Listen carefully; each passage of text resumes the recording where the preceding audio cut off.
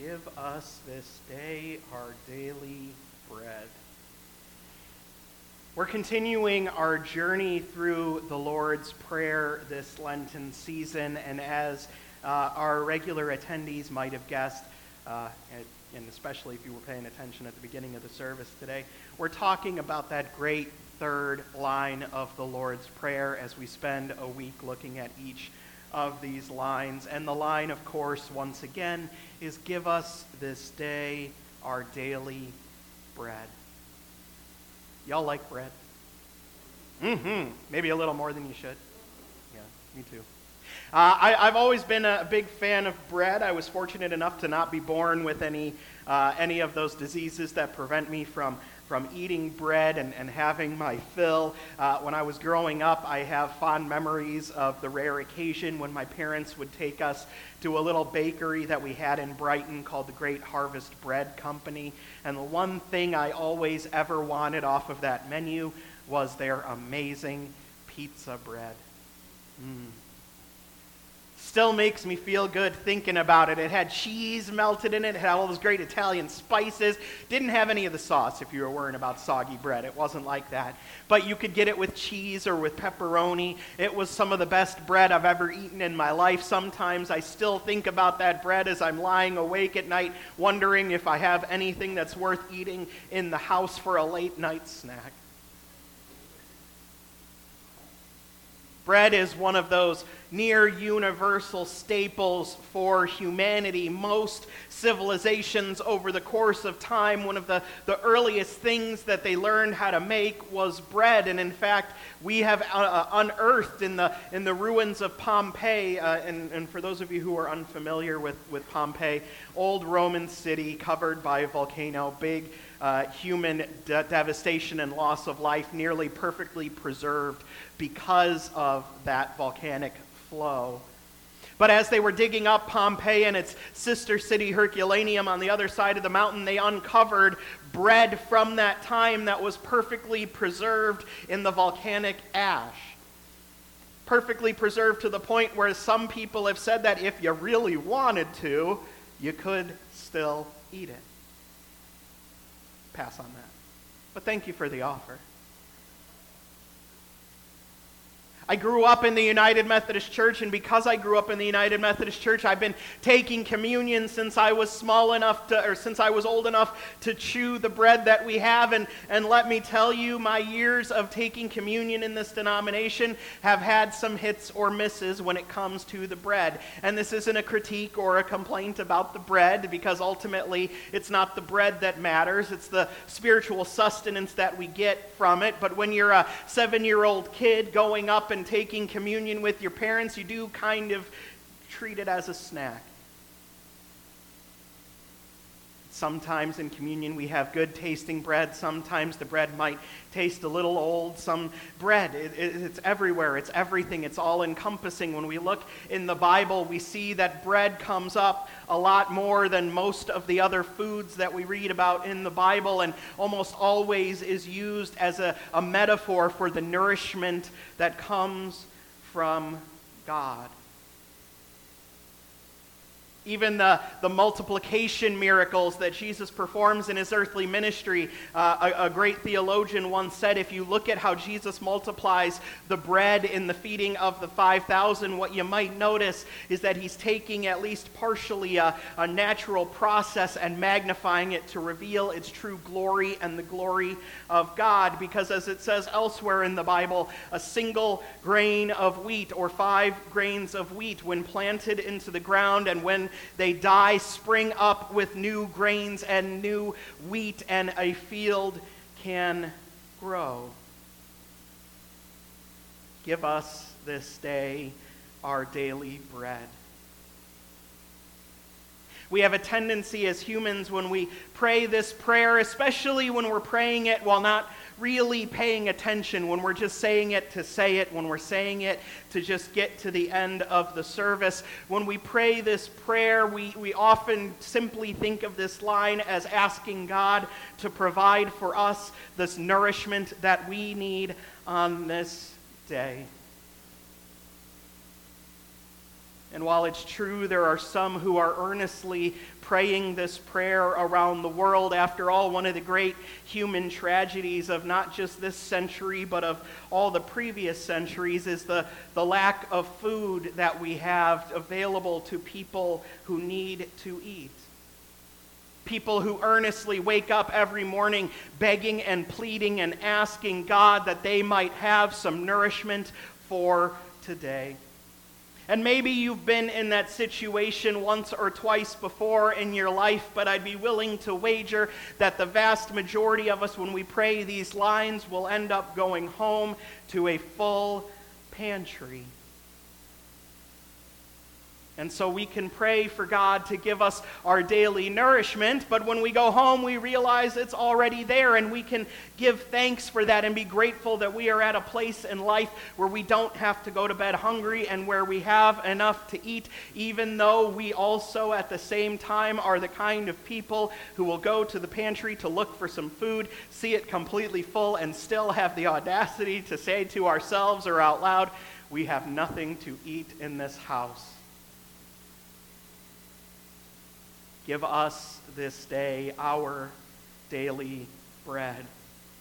We remember when we took a moment to take a look at that first line of the Lord's Prayer, "Our Father who art in heaven, hallowed be your name. Holy is your name. Make your name holy through me." We remember when we recite that first line that this prayer is also a wake-up call, a call to action, if you will. When we pray this prayer, we are praying that God might use us to make his will known to the world, that God might use us to make his love known to the world, that God might use us as his hands and feet to go out and help answer the prayers of others. And so when we say, "Give us this day our daily bread," we should also be thinking about those people who don't have enough food to get through the day, but not just thinking about them, trying to see if there's anything we might be able to do to help them in their time of need as the hands and feet of Christ. We had a wonderful passage from the Psalms today, and it's Psalm 22, and if you're unfamiliar with Psalm 22, I would invite you as we get closer to Good Friday to spend a little bit of time in this psalm. It might sound a little familiar to you. As an example, the first lines in the psalm are, my God, why have you left me all alone? Why have you forsaken me? Why are you so far from me, so far from my anguished groans?" And we remember that these are some of the words that Jesus prays while he's on the cross. If you go through the rest of it, you will see other examples of Jesus on the cross throughout this psalm. He says, "All who see me make fun of me. They gape, shaking their heads. He committed himself to the Lord, so let God rescue him. Let God deliver him, because God likes him so much." He says, "I'm poured out like water. My heart is like wax. It melts inside me. My strength is dried up like a piece of broken pottery. My tongue sticks to the roof of my mouth. You sent me down in the dirt of death. They divvy up my garments among themselves. They cast lots for my clothes." And in the midst of all of that suffering and in the midst of all of that sadness, it shifts by the time we get to our reading for today. It shifts in the midst of despair. It shifts in the midst of thirst. It shifts in the midst of hunger, as it says, "All of you who revere the Lord, praise him. All of you who are Jacob's descendants, honor him. All of you who are Israel's offspring, stand in awe of him. Because he didn't despise or detest the suffering of the one who suffered. He didn't hide his face from me. No, he listens when I cry out to him for help." Because God is a God who nourishes. God is a God who feeds. Give us this day our daily bread. Help us not only to have enough for today, but help us also to partake in that spiritual nourishment, that nourishment of the bread of life, that nourishment that we read about in the passage from John today. Now, we know as you read through the Gospels, one of the interesting things you might notice about the Gospel of John in particular is that it doesn't have a Last Supper story. Did you ever notice that? Next time you read through the Gospel of John, take a look at that. It doesn't have that great Last Supper scene like we have in Matthew, Mark, and Luke. It does have that supper, but in that supper we don't have the whole communion part of it. We don't have the part where Jesus takes the bread, breaks it, blesses it, gives it to his disciples, and says, "Take and eat." And nowhere does it say Jesus takes the cup, gives thanks, blesses, and gives it to his disciples and says, "Drink from this. This is my blood of the new covenant poured out for you and for many for the forgiveness of sins." What John does instead is highlight another feeding miracle, another multiplication miracle. Jesus and his followers are in the area of the Sea of Galilee known as Tiberias. It's up near, I think, the northern part of the Sea of Galilee. You can still go to Tiberias today. It's a resort town that's known for its natural hot springs. Doesn't that sound good? And while Jesus is up there, he's gathering a following, and this following is comprised, as Tiberias was back in those days, of a mix of Jewish residents and Gentile residents. And in the midst of all of that, Jesus feeds 5,000 people. And in John's Gospel, that's immediately followed by Jesus walking on water as he and the disciples go to the other side after that happens. And then the next morning, the crowds wake up to come back to Jesus, because who doesn't love free food? Right? And they're like, "Where is this guy? This guy's amazing. This guy fed 5,000 people yesterday. Let's go and see if we can find him. Maybe we can get some more food."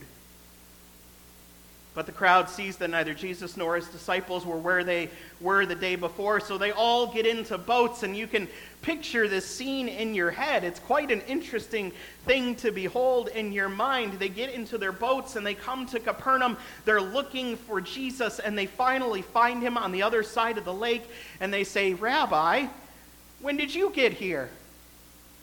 And Jesus says, "I assure you that the only reason you're looking for me is not because you've seen the miraculous things that I can do, but because you're hungry.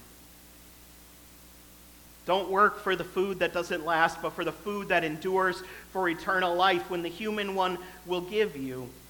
God the Father has confirmed him as his agent to give life.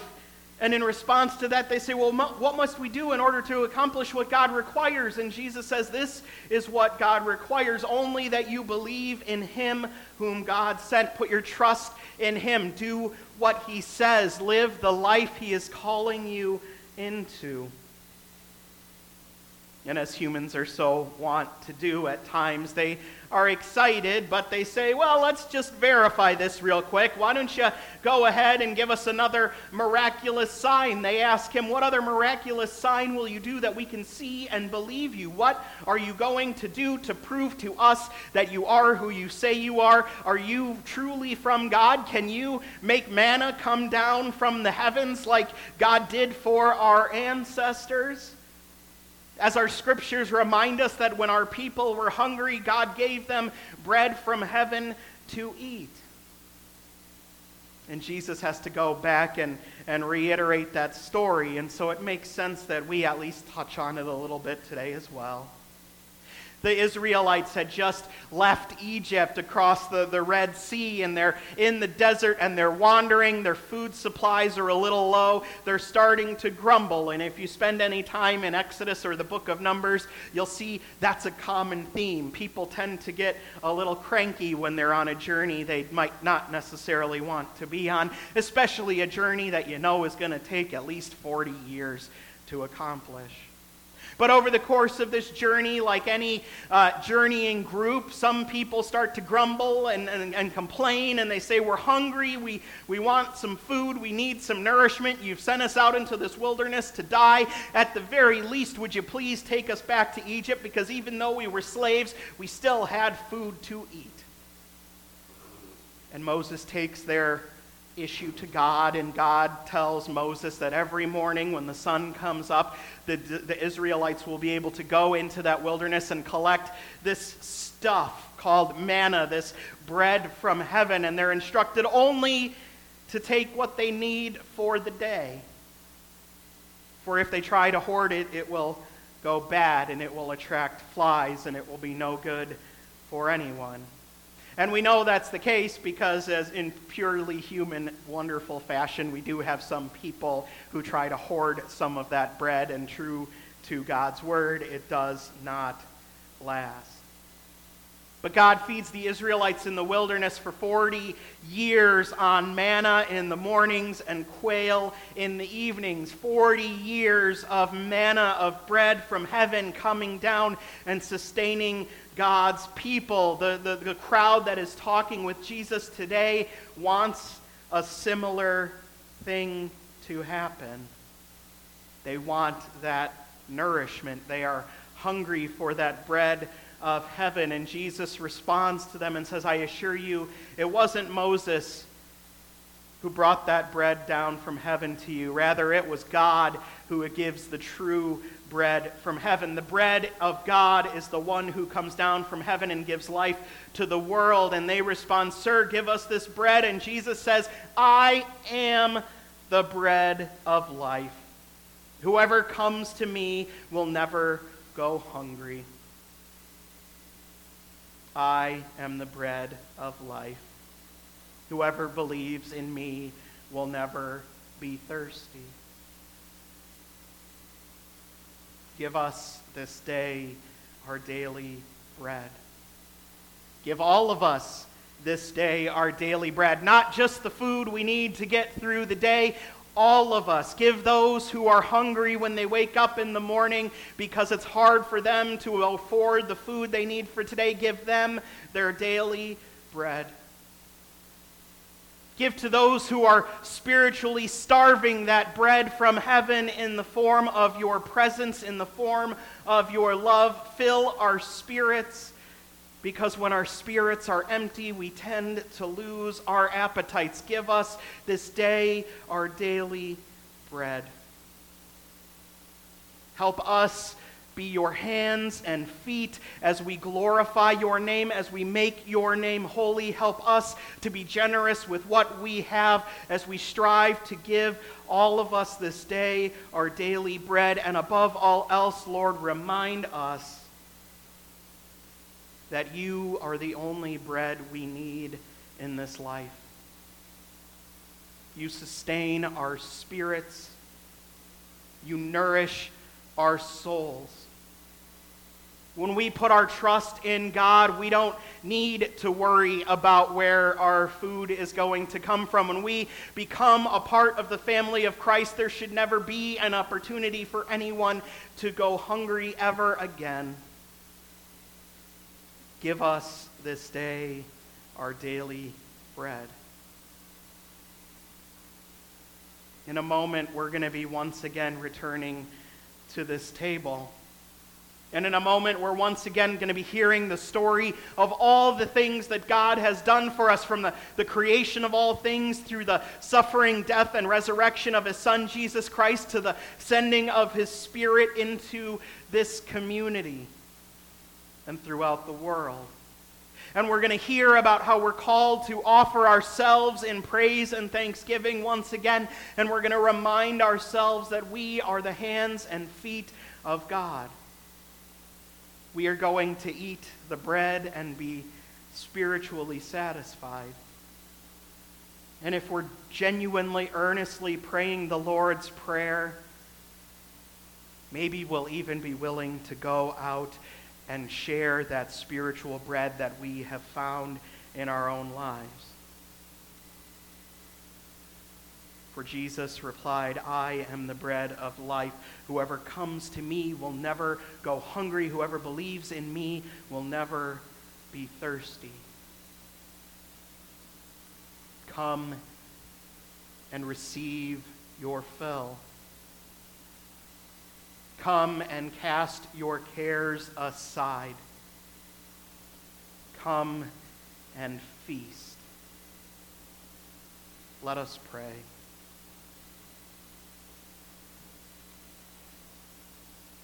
Lord, if there's one thing you can say about humans since the invention of baking, it's that we really love our bread. We love the bread that we make and share with one another. We love the bread that we get when we go out to eat. We love the bread that we use to make sandwiches. But the bread that you call us to love most of all is the bread of your eternal covenant. The bread that reminds us of your body. The bread that invites us to eat and be full. The bread that calls to us and reminds us to go out and feed your world.